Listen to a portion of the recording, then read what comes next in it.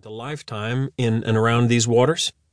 He never tired of watching a land walker, as he referred to anyone not from the Aleutian Islands, get seasick on his boat. Although this baby isn't really your boat now, is it, Jack? He told himself.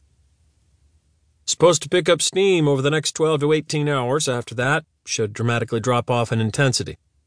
I'd say we're back out in open water within 24 hours. And if it weren't for your weak constitution, we'd still be out on the water.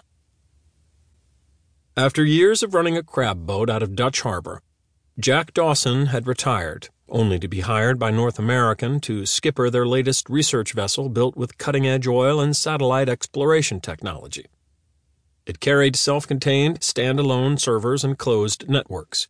It was designed especially for these frigid waters, with a reinforced hull and a sloping bow to force ice down and away from the ship.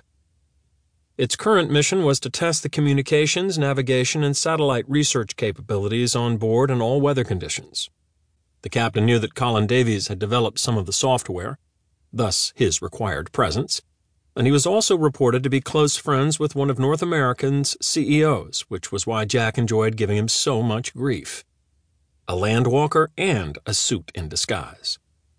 Colin nodded and started to speak, but a sudden gust of wind rattled the wheelhouse as a wave crashed into the side. He slipped on the shifting floor.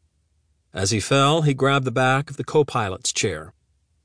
The chair turned on its pedestal and, as if mocking him, shook off his hand, spinning him to the deck. He slammed down on his haunches, his legs splayed out in front of him. Jack laughed out loud. "Are you having fun yet?" "God damn it!" Colin shouted. He struggled to his feet. "I'm going down to the galley with Tom and the rest of the crew. Enjoy the storm." As Jack watched in bemusement, Colin turned and carefully exited down the steep stairs from the bridge to the main deck. "Blessed silence," he muttered to himself. He sat in his chair and stared out the window. Night had finally fallen. He watched the swirling rain envelop his boat. He turned around to look back at the stern, intending to confirm that the mini-sub had not shifted on the open deck aft of the wheelhouse. A sudden movement on the main deck just below his observation window caught his attention. He was certain he'd seen a dark figure vanish under the overhang near the hatch to the main structure. Who the hell went outside on the deck without telling me?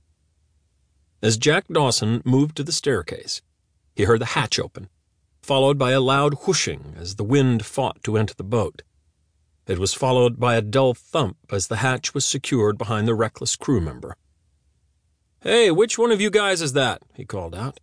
"Next time you get suicidal and decide to take a stroll outside, you better friggin' let me know, okay?" No answer. "You hear me down there?" Still no response. The sound of quickly moving soft footsteps echoed up the stairwell. What the hell? Jack walked over to the head of the stairs and peered into the darkness below. What he saw froze him in his tracks, and his mind took a snapshot in time. A black shadow in the shape of a man stood on the stairs, its right arm pointed accusatorially at him. The whites of his eyes blazed at Jack out of the darkness.